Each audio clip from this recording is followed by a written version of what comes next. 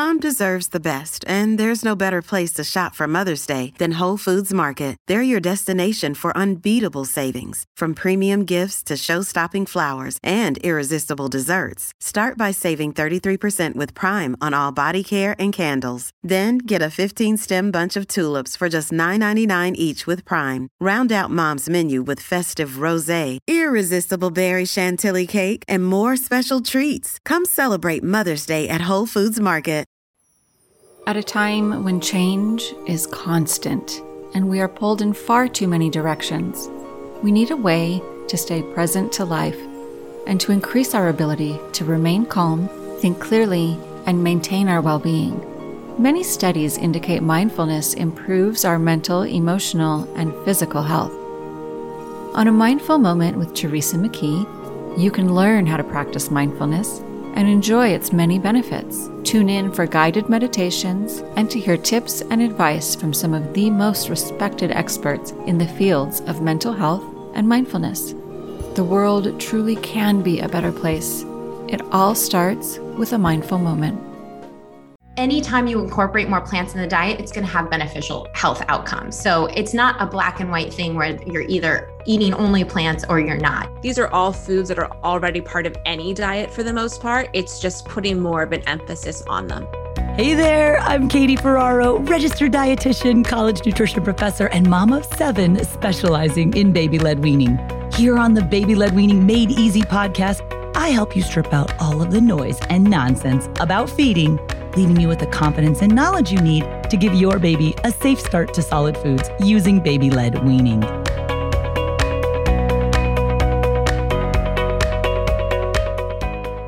Well, hey guys, welcome back. This episode is for the plant people, and in particular, vegan families, and how do they introduce potentially allergenic foods, right? Because if you look at the big 8 allergenic foods, those are the 8 foods that account for about 90% of food allergy. 4 of the big 8 are animal foods, right? Milk, egg, fish, and shellfish. So what do vegan families do if we seem to think that early introduction of the potentially allergenic foods will help prevent food allergy down the road? How can vegan families do it if they don't eat these animal foods?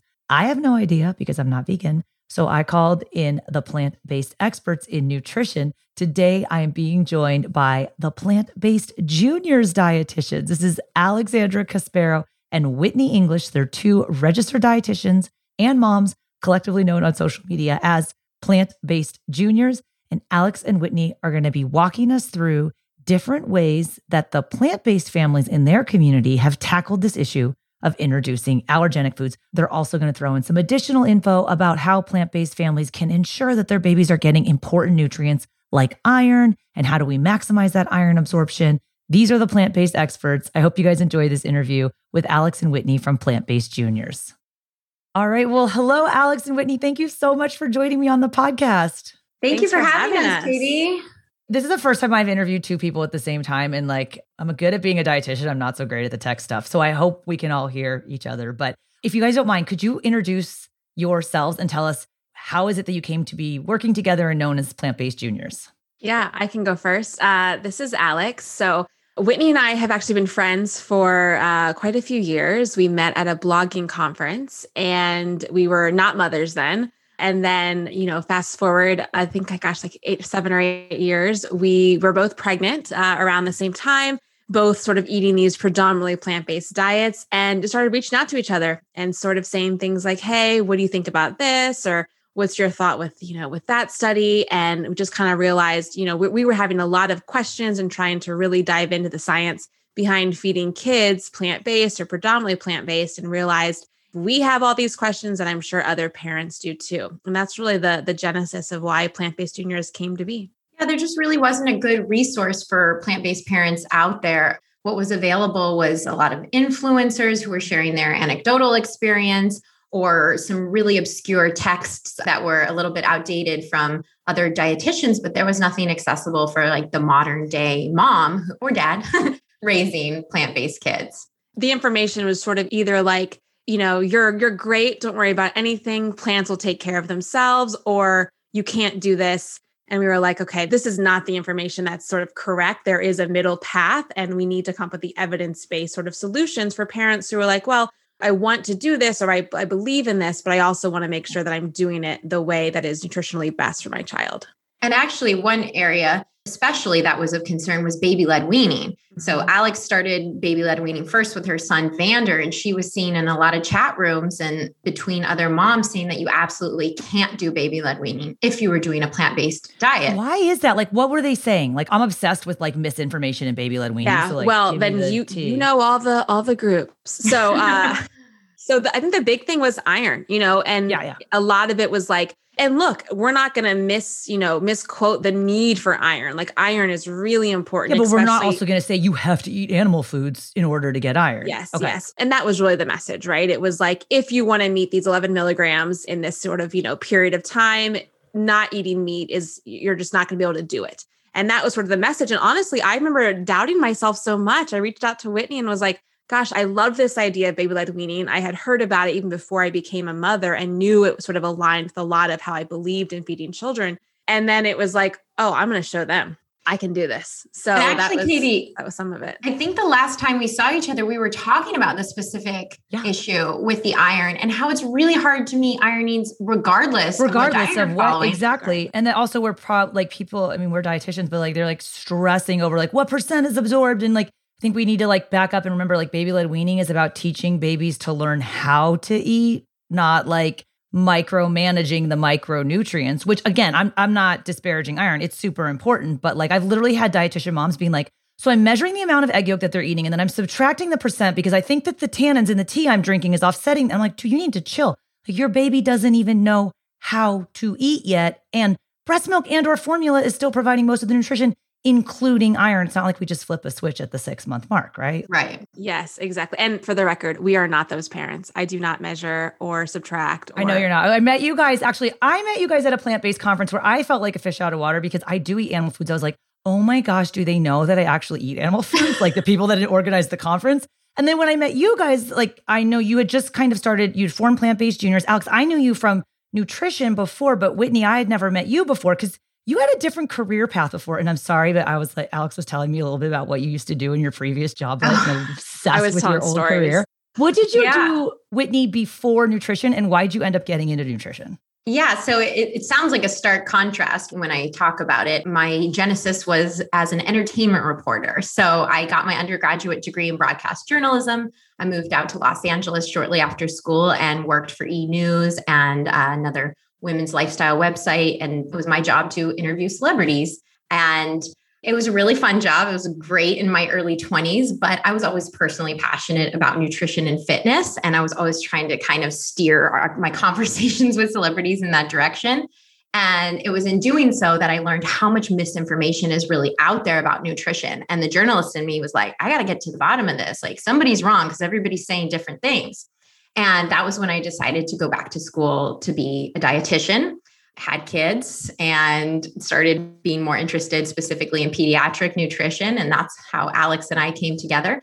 But I kind of brought it full circle because now I'm taking my background in communications and my knowledge about nutrition and helping with Alex to really spread the message to everyone to try to kind of combat all this misinformation, all this noise in the nutrition space. And so for you guys, I know you market and you speak about being predominantly plant-based. And I know one of the things that's so hard when people ask questions about vegetarianism, I always refer them to you because I'm like, I don't know how to answer that. And here are two registered dietitians living this lifestyle, raising children, thriving children, but also really focused on the research behind the recommendations that they make, as all dietitians are and should be. But what does that term predominantly plant-based mean? Because I know there's so many different ways to like quote unquote define vegetarianism. So what does it mean we to you? Kind of coined predominantly plant-based to mean whatever it means to you individually. It means getting more plants on the plate. So that may differ in your overall diet. That may differ from day to day. Alex and I both eat some animal products on occasion. There are certain animal foods that we don't eat at all. We just consider ourselves mostly plant-based most of the time. And the goal in perpetuating that message is really to get everyone to start moving to a more plant-based diet. Because one, the research shows that all forms of plant-based eating, whether you're vegan, vegetarian, flexitarian, pescatarian, whatever it is, anytime you incorporate more plants in the diet, it's going to have beneficial health outcomes. So it's not a black and white thing where you're either eating only plants or you're not. You can reap health benefits the more plants we get on the plate. And in addition, that's what we know about what's going to help solve our climate crisis is really if we get the whole population eating a little bit less meat, reducing their meat intake versus trying to just get a select group of people to completely eliminate animal products. So we're all inclusive. Alex and I just want to get more plants on the plate. That's our goal. We're trying to reach all parents. You know, Alex, you were talking about like when you started baby-led weaning with your first child and then you were like having, and I appreciate you sharing, like even like some self-doubt, like, oh my gosh, maybe I do like need to eat animal foods. Like, I'm curious if you ever did modify your diet to include animal foods because of maybe like a diagnosed nutrient deficiency or you just were craving a certain food. And is it okay to change what foods you decide to eat and not eat if you are predominantly plant-based? Yeah, I think the reason that Whitney and I hook so much into this idea of a predominantly plant-based is to me, well, so I will sort of preface this by saying too, I think that veganism is really more of an ethical stance, more so than just like a diet, which is why we prefer to use the term either like strict plant-based, because to me, a veganism is much more about different ethic sets than necessarily dietary, nutrition. I think it is totally okay to do whatever you want to do. I think that labels sometimes are hindering and they make people feel like you have to do this. And if you crave something or eat something different, then now you're not this. And then that just sort of messes up with your identity. And so we try to say like, look, predominantly plant-based it's a label, but it's not. It really is sort of this like fluid approach to eating just more plants. Personally, I do occasionally eat things like eggs and cheese. I never incorporated meat. I haven't eaten meat in, over 15 years now. I did have a very strong craving for cheeseburgers when I was pregnant with my son, but thankfully I was eating, the different kinds of veggie burgers out there and that was fine. But I don't shame or judge anyone if they feel like this is a craving that I have, or I want to introduce a little bit of animal products in. I mean, I think again, it's a very personal decision. And I think that, sort of like Whitney said, we know the shift needs to be all of us eating more plants. I think that it is a difficult task and not really a task that is achievable for everyone to say, look, you need to be 100% or you're not in. That to me feels just like that's not going to work with a lot of people. But I think that the message of more plants is just much more approachable. And it's also much more empathetic, And there's nothing wrong with it. Like there's no data that's like eating more plants is going to be bad for you for X. Like it, yes. And that's the one thing, no matter what diet you follow, that everyone can agree on is that more, specifically fruits and vegetables, let's say, more fruits and vegetables is better. Like no diet disagrees with that. And I think the one thing that we're really passionate about is we also know that early introduction of these foods is also what sets up kids for these palates for life, what we're eating, how we're eating, especially in these formative years of, early infants or later infancy and early toddlerhood. I mean, gosh, that makes a huge difference in how these kids are going to eat in their teen years and then into adulthood. So our sort of message is, the more that you introduce these items, the more they become commonplace as far as like family foods, the more accepting they are. And so hopefully as these kids transition into adulthood and start to choose their own foods for their own families, it's not this like weird abrupt shift. It's just like, oh yeah, we ate a lot of these plant-rich foods growing up. I'm going to continue to do that. And then of course, gosh, what is that going to mean not only for their personal health, but also planetary health as well? Hey there, I'm Dylan Lewis, one of the hosts of Motley Fool Money. Each weekday on Motley Fool Money, we talk through the business news you need to know and the stories moving stocks on Wall Street. On weekends, we dive into the industries shaping tomorrow and host the experts, authors, and executives that understand them. Tune in for insights, a long-term perspective on investing, and of course, stock ideas. Plenty of them. To quote a listener, it pays to listen. Check us out and subscribe wherever you listen to podcasts. And the particular reason I wanted to have you guys on the podcast today is because I get questions from parents all the time about different variations of vegetarianism. And I always say, listen, my family does eat animal products, and I always recommend your services and your guys' expertise in plant-based lifestyles. But for vegan families, sometimes there's like a little bit of a conundrum because when we look at the data about introducing the allergenic foods, again, for some of them, there is a little bit of gray area.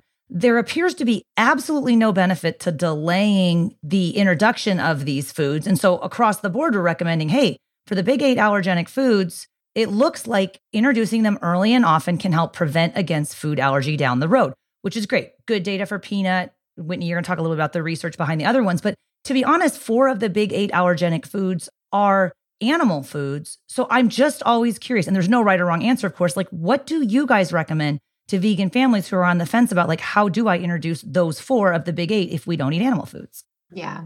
Introducing allergens in general is just a very confusing gray area topic. As you know, we only have hard data for some of the allergens. We only have recommendations specifically for peanuts.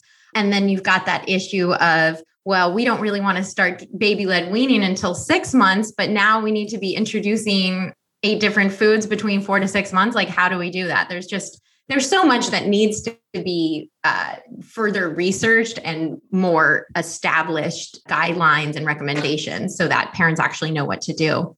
But what we recommend is, again, like what we were just saying, it's a very individual case-by-case basis. Whatever you choose is going to be right for your family and depends on your family. Because first of all, of the 8 allergens, like I just said, the peanuts are the only ones that we have established introduction guidelines for and really recommendations for how much to introduce and how often. Because for the rest of them, there's no guidelines. So it's kind of like you can look at the trends and say, oh, it looks like kids who eat fish in the first 12 months tend to have a lower risk of allergenic diseases in general, not necessarily food allergies. That's what the research shows. But we don't know like when before 12 months. We don't know how much fish. We don't know. There's no direct connection with a food allergy. So that kind of leaves parents a little bit empty-handed. And for vegan parents, I wouldn't say that is strong enough evidence that I would introduce fish as a vegan parent. So I'm not a vegan parent, so I did introduce fish to my son, but it brings up a lot of questions. One is, yes, whether or not you're willing to provide that food and knowing that you're going to have to provide that food twice a week for probably about 6 months or so. And then secondly, probably taking into account your child's risk of allergy.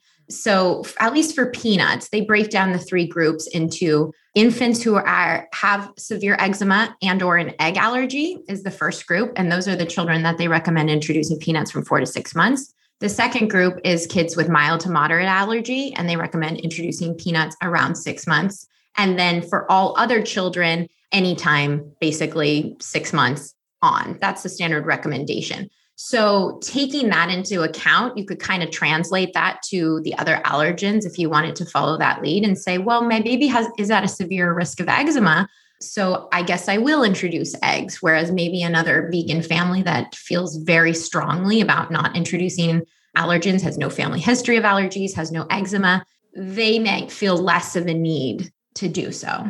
And there are some vegan families I know that are like, because as Alex mentioned, like a lot, the prime reason people are strictly adhering to a vegan diet tends to be ethical reasons, that they'll say, okay, listen, I'm willing to bend the rules for X, Y, or Z. Again, each family is different. Some families are no, like we're none of those foods all of the time.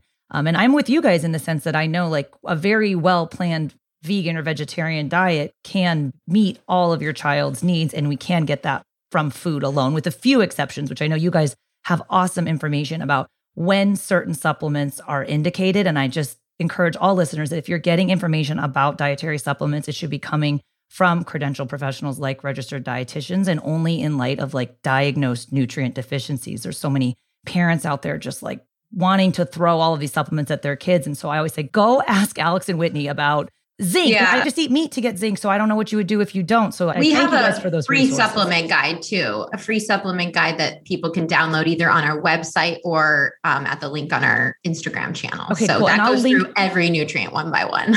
Cool. And I'll link to all of their resources, including the free supplement guide on the show notes for this episode at blwpodcast.com. But yeah, you bring up an interesting point is that even if you do choose to raise your child strictly vegan, this may be one area where you decide you're going to set your ethical concerns aside in order to potentially reap the reduced allergen benefit. Again, the data it's emerging. It's a gray area. Parents get so frustrated when you tell them you need to introduce the allergenic foods early and often. Like, what does that mean? Exactly how much? Say, listen, I need you to know that if I told you a specific answer, I would be lying because there is no data to support X number of grams, Y number of times a week. And even with peanut, that suggestion from the LEAP trial just happens to be the number of grams of peanuts they fed at a specified time over the course of the study, because that's what the study protocol outlined. And there's nothing to say that more or less peanut, more or less frequently would have been more or less protective. And so I think parents sometimes get so hung up on the numbers that, we always encourage them, step back. Let's look at the big picture. Why are we doing this? To teach our babies to learn how to eat, to expose our babies to different foods and flavors, to potentially prevent or reduce risk of food allergy, but nothing is surefire. That's right. I think one thing that we hear a lot of times from our vegan families is like, well, I don't plan on them ever eating these foods, so why do I need to introduce it? And I think that the one thing where we sort of say, look, and we know that there's mixed evidence for eggs, but considering the risk of cross-contamination and dairy too, those tend to be the ones that are just so commonly cross-contaminated in various packaging facilities.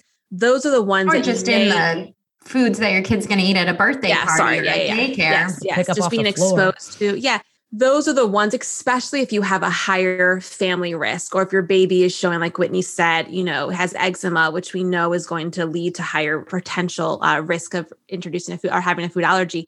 Those are things you may want to consider. So even if you don't personally feel like these are foods your kids are going to eat, and we know a lot of vegan parents feel that way, there is the risk of cross-contamination, and just also the idea too that, your child may have a different philosophy on what their diet looks like as they become older. So we're very much like, look, you've got to consider family history. You've got to consider the individual baby, also what you're willing to do, because like you said, a family might be like, okay, yeah, I can introduce eggs.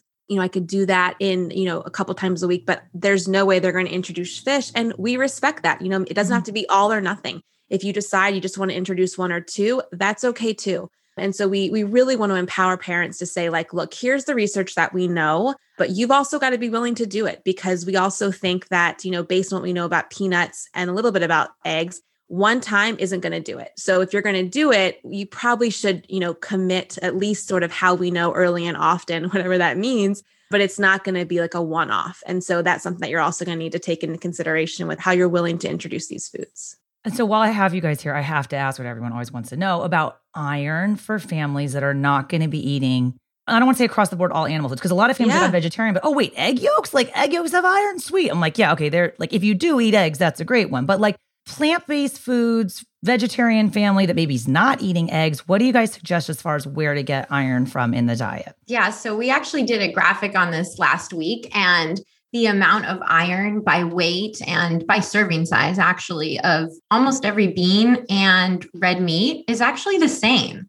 So the issue is with the bioavailability. We know that the iron called non-heme iron that's found in plants is absorbed at a much lower rate than the iron called heme iron that's found in red meat. But this can be easily overcome by the addition of vitamin C. So if you serve some strawberries, some bell pepper, some citrus, some lemon, some lime, or vitamin C rich produce with your iron source, it increases the bioavailability by about 3 to 6 times, which brings it up to the same absorption level as meat. So it takes a tiny bit of thoughtfulness. I think once you know that vitamin C trick, there you go. But serving those iron-rich foods with the source of vitamin C will make providing iron just as easy for a plant-based family as it is for. And you don't have to do that on the meal level basis, right? Where if you're like, oh, we're having pinto beans, I need to also make sure there's tomatoes. Like it's over days and weeks and months. Is it at the meal level? It's at the meal, yeah. Oh, okay. Because it's actually helping with the absorption in that digestive process right there. Right there. Okay, well, that particular food. Well, and I was going to say too, I mean, look, this was my fear. I mean, like we sort of said earlier, I remember being like, well, I don't think I'm going to give my baby red meat, but I need to figure out some way they can handhold these iron-rich foods. And I remember with beans, I was so stressed, as a new mom and like trying to get into big blood weaning, being like, well, I can't give them just beans on a plate. I've got to figure out a way that my 6-month-old can palm or grasp those foods. And so we made a lot of lentil meatballs sort of in log shapes. We have a ton of recipes for things that are like handheld, chickpea muffins, things where it's not only going to be iron rich, but also age appropriate, because we also know that, just giving your baby a chickpea at 6 months isn't going to work. I know. I love when people are like, it's a great first food. I'm like, well, it's not, because they can't pick it up. Eat it. Yes. So in our book, we actually have a whole chart that's breaking down iron, vitamin C, and also fat, because we want to make sure babies are getting that. And we have a million different pairings. And like Alex said, all of our iron-rich recipes then naturally incorporate a vitamin C source, so that it kind of takes the guesswork out of it. And it's just another reason to feed your baby more plants, because they all have some vitamin C in them. We do, though, recommend at most meals and snacks that iron-rich food, just because it is so important. because of the bioavailability and just the idea that even if you're eating an omnivore diet, you need to be focusing on iron. So we have a PB3 plate, which is sort of our cute little graphic where it's sort of like, here are the food groups that we consider to be essential for toddlers and infants and even older children as well. And iron is a really big part of that. So just really encouraging parents different ways to eat these iron-rich foods that, again, baby's going to enjoy. And you can get that plate on our website too. And I have it right on the fridge so that every time I pull out something for my son, whether it be beans, then I kind of look at the plate and I'm like, all right, what else do I need to hit to make this a complete meal? And just, again, trying to just take that guesswork and the confusion out of meal planning. Have you ever wished that you had a direct line to your pediatrician to ask them all the questions that constantly crop up while parenting? Well, we hear you, and we have been there too. That's why we launched the Bites of Health podcast. Every morning, we'll answer a commonly asked pediatric question in 5 minutes or less. You can tune in while you're making your second cup of coffee or from the school drop-off line. Who are we? I'm Dr. Jess Steyer, a public health scientist and also co-host of the Unbiased Science podcast. Every day, I'll chat with one or both of your new pediatrician besties, Dr. Dina DiMaggio, a general pediatrician, and Dr. Anthony Porto, a pediatric gastroenterologist. We'll talk about all the things related to our kids' health, from dealing with a colicky infant to navigating puberty in the teenage years. So be sure to tune in to Bites of Health, now live on all podcast platforms. How do you guys feel about tofu for babies as a source of iron? We love it. Okay, good. I love it too. I just want to ask if you love it. I love tofu in general as a source of iron, as a source of plant-based protein, a little bit of fat in there. And tofu is just really palatable for kids because it has that neutral taste. Most babies will accept it. And then it's also really easy to slice into. It's super affordable. And it's affordable. It's really just affordable. The benefits go on and on. We have an awesome tofu marinara recipe. It's another one that like parents will love and that doesn't have to feel like you're creating 2 separate meals. Like I think that was one of my son's first favorite meals was our tofu marinara strips. So Whitney, you mentioned your book earlier, and I was wondering if you guys could tell me more about the book that you guys have recently published. Yeah, so this is called The Plant-Based Baby and Toddler.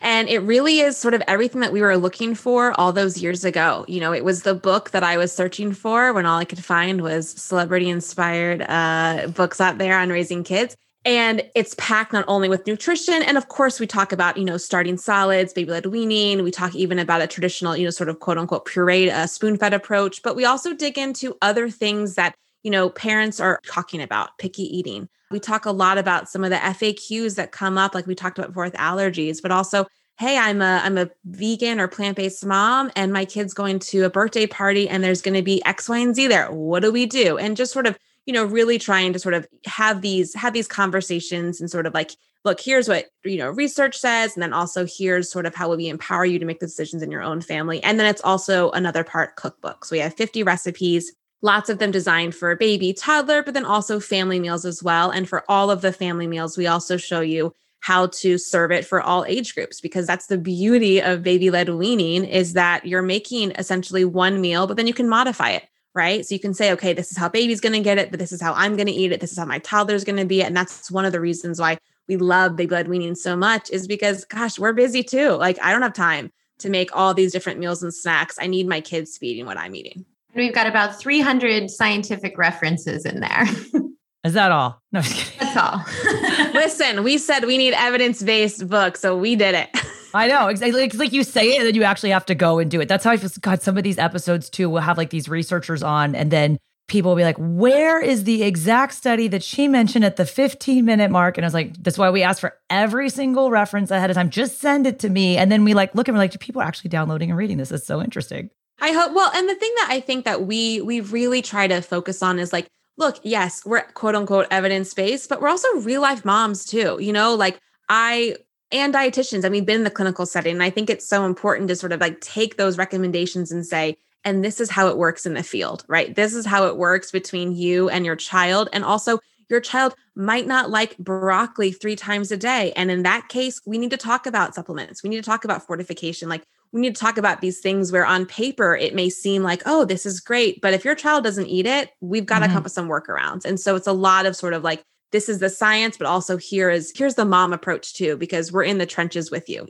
We've got picky toddlers. We've got, we know how to deal with this. That's why I love you guys. You're like going through it in real life with your own children, but you have the professional background, but you also realize like, hey, I mean, anyone that claims that baby-led weaning is going to prevent picky eating is lying to you, because all children will experience some degree of picky eating starting in the second year of life. However, having had exposure to a greater variety of foods and flavors and tastes and textures early and often means it's going to be less tragic than it might otherwise be. But like, I'm not saying it's not going to happen. So like, I love when I hear the parents who did baby-led being like, yeah, my kid's a little bit picky, but like, we're going to get through it. And I would still do baby-led weaning because it's not the really, really extreme picky eating, which unfortunately, there's lots of reasons that could occur. But like, I appreciate you guys do keep it real about what's happening in your families as well. So for parents who are interested in raising plant-based babies and children, but they don't know how to get started. Like I hear this message from dietitians like Whitney and Alex and Katie, like, oh, I should be eating more plants. Like, how should they even begin to prepare if they are looking to make that shift towards a more plant-based lifestyle? So we always recommend just starting small. And again, that's the beauty of predominantly plant-based. You're not going from a meat-heavy diet to all of a sudden cutting out everything. That could be whether it's one meal a week that's completely plant-based, whether you're making sure, or whether you're setting aside a full day, whether you're just making sure that the majority of your plate, 80 to 90%, is plant-based at each meal. Every little bit helps. And one tip is taking a food maybe that your kid already likes and swapping out food. So if you know your kid loves quesadillas, for instance, and they're used to having those with some meat in there and some cheese in there, swapping in a bean for the meat one time, seeing how that goes, swapping in some plant-based cheese options. We've got like an awesome nacho cheese sauce that you can put in the middle of your quesadilla. So just making gradual changes and working with where your child is already at with their preferences and their palate, and not doing anything too abrupt, because we know that kids thrive on what they already know. And if you're just all of a sudden throwing them for a loop and taking out all their favorite foods, then obviously they're not going to respond very well. Yeah. And I will sort of add on that and say, I think one of the other beauties of a predominantly plant-based approach is that none of these foods have to be thought about as like different or other. It's just, they're all part of foods, right? I mean, the foods that we're talking about, legumes, fruits, vegetables, whole grains, nuts, seeds, like these are all foods that are already part of any diet for the most part. It's just putting more of an emphasis on them. And so I think that is one of sort of the challenges that we say to parents, like, hey, where can we get a plant on the plate? Especially if you're not used to sort of thinking about your child's food like that. And the last thing I will sort of say on that line is, especially if your children are older and these are perhaps not foods that they've been introduced to, it may take some time. And that is totally normal and totally okay. Keep introducing, you can play different. I have them in the kitchen with you and sort of have that exposure. You can take them to the grocery store, have that exposure too. But just sort of the more these become what I call quote unquote, like family meals, they're going to be way more interested in accepting them, instead if it's like, oh, this is something that's, plant-based or vegan. Like, well, no, these are just foods that a lot of us already eat. Yeah. And that's a good tip for adults too. When you introduce a meal as, hey, this is a vegan XYZ to someone who is not used to eating that way, they're going to have a lot more harsh reaction than if you just serve it, because a lot of foods or a lot of recipes and meals are naturally already plant-based. They don't need to be sold as that. I think it's such a great approach. It's like always focus on the foods that you can eat. I remember like we used to like nutrition counseling and someone gets diagnosed with celiac disease. You don't give them a whole list of all the stuff they can't eat. Like that's going to freak them out and they're not going to want to listen to you or come back and see you or be adherent to the diet that they need to be to thrive. Like focus on the foods that they can eat. There are so many other foods out there. And I feel like even like in my program with 100 First Foods, like parents like, dude, I didn't even know like 20 different starchy foods existed. It's like they're out there. You just got to work them in the rotation and find easy, affordable, convenient ways that like the whole family can eat them. Yes. What can you add? Not what do we need to subtract? That's what we exactly. like to tell and parents. I think dietitians need to be careful of that. Like you have a reputation of being the food police and telling people what they can't eat. And that's why I love the work that you guys are doing is it's like, no, let's focus on all of these foods that people can eat. They don't have to be different or other, as you said, they're just foods. All right, well, tell us, where can our audience go to learn more about your guys' work and especially about your new book? Yes, you can find us on most social channels. We are very, very active over on Instagram at Plant-Based Juniors. And then our book is called The Plant-Based Baby and Toddler. It is available everywhere. And if you head to plantbasedbabyandtoddler.com, we've got all of the links for sort of easy ways to grab it depending on where you live. Awesome. And I will link to all of your guys' resources that you mentioned in this episode on the show notes for this episode at blwpodcast.com. Awesome. Thank you. Thank you guys so much for joining me. This is so fun. Thanks for having us. Good to see you. Well, I hope you guys enjoyed that episode with Alex and Whitney from Plant-Based Juniors. I just love how down to earth they are. They are like real life moms in the thick of it, figuring out not only how to feed their family a predominantly plant-based diet, but also providing really important evidence-based nutrition information for their community at Plant-Based Juniors. So be sure to check out Alex and Whitney's brand new book, The Plant-Based Baby and Toddler. I will link that up on the show notes for this episode over at blwpodcast.com.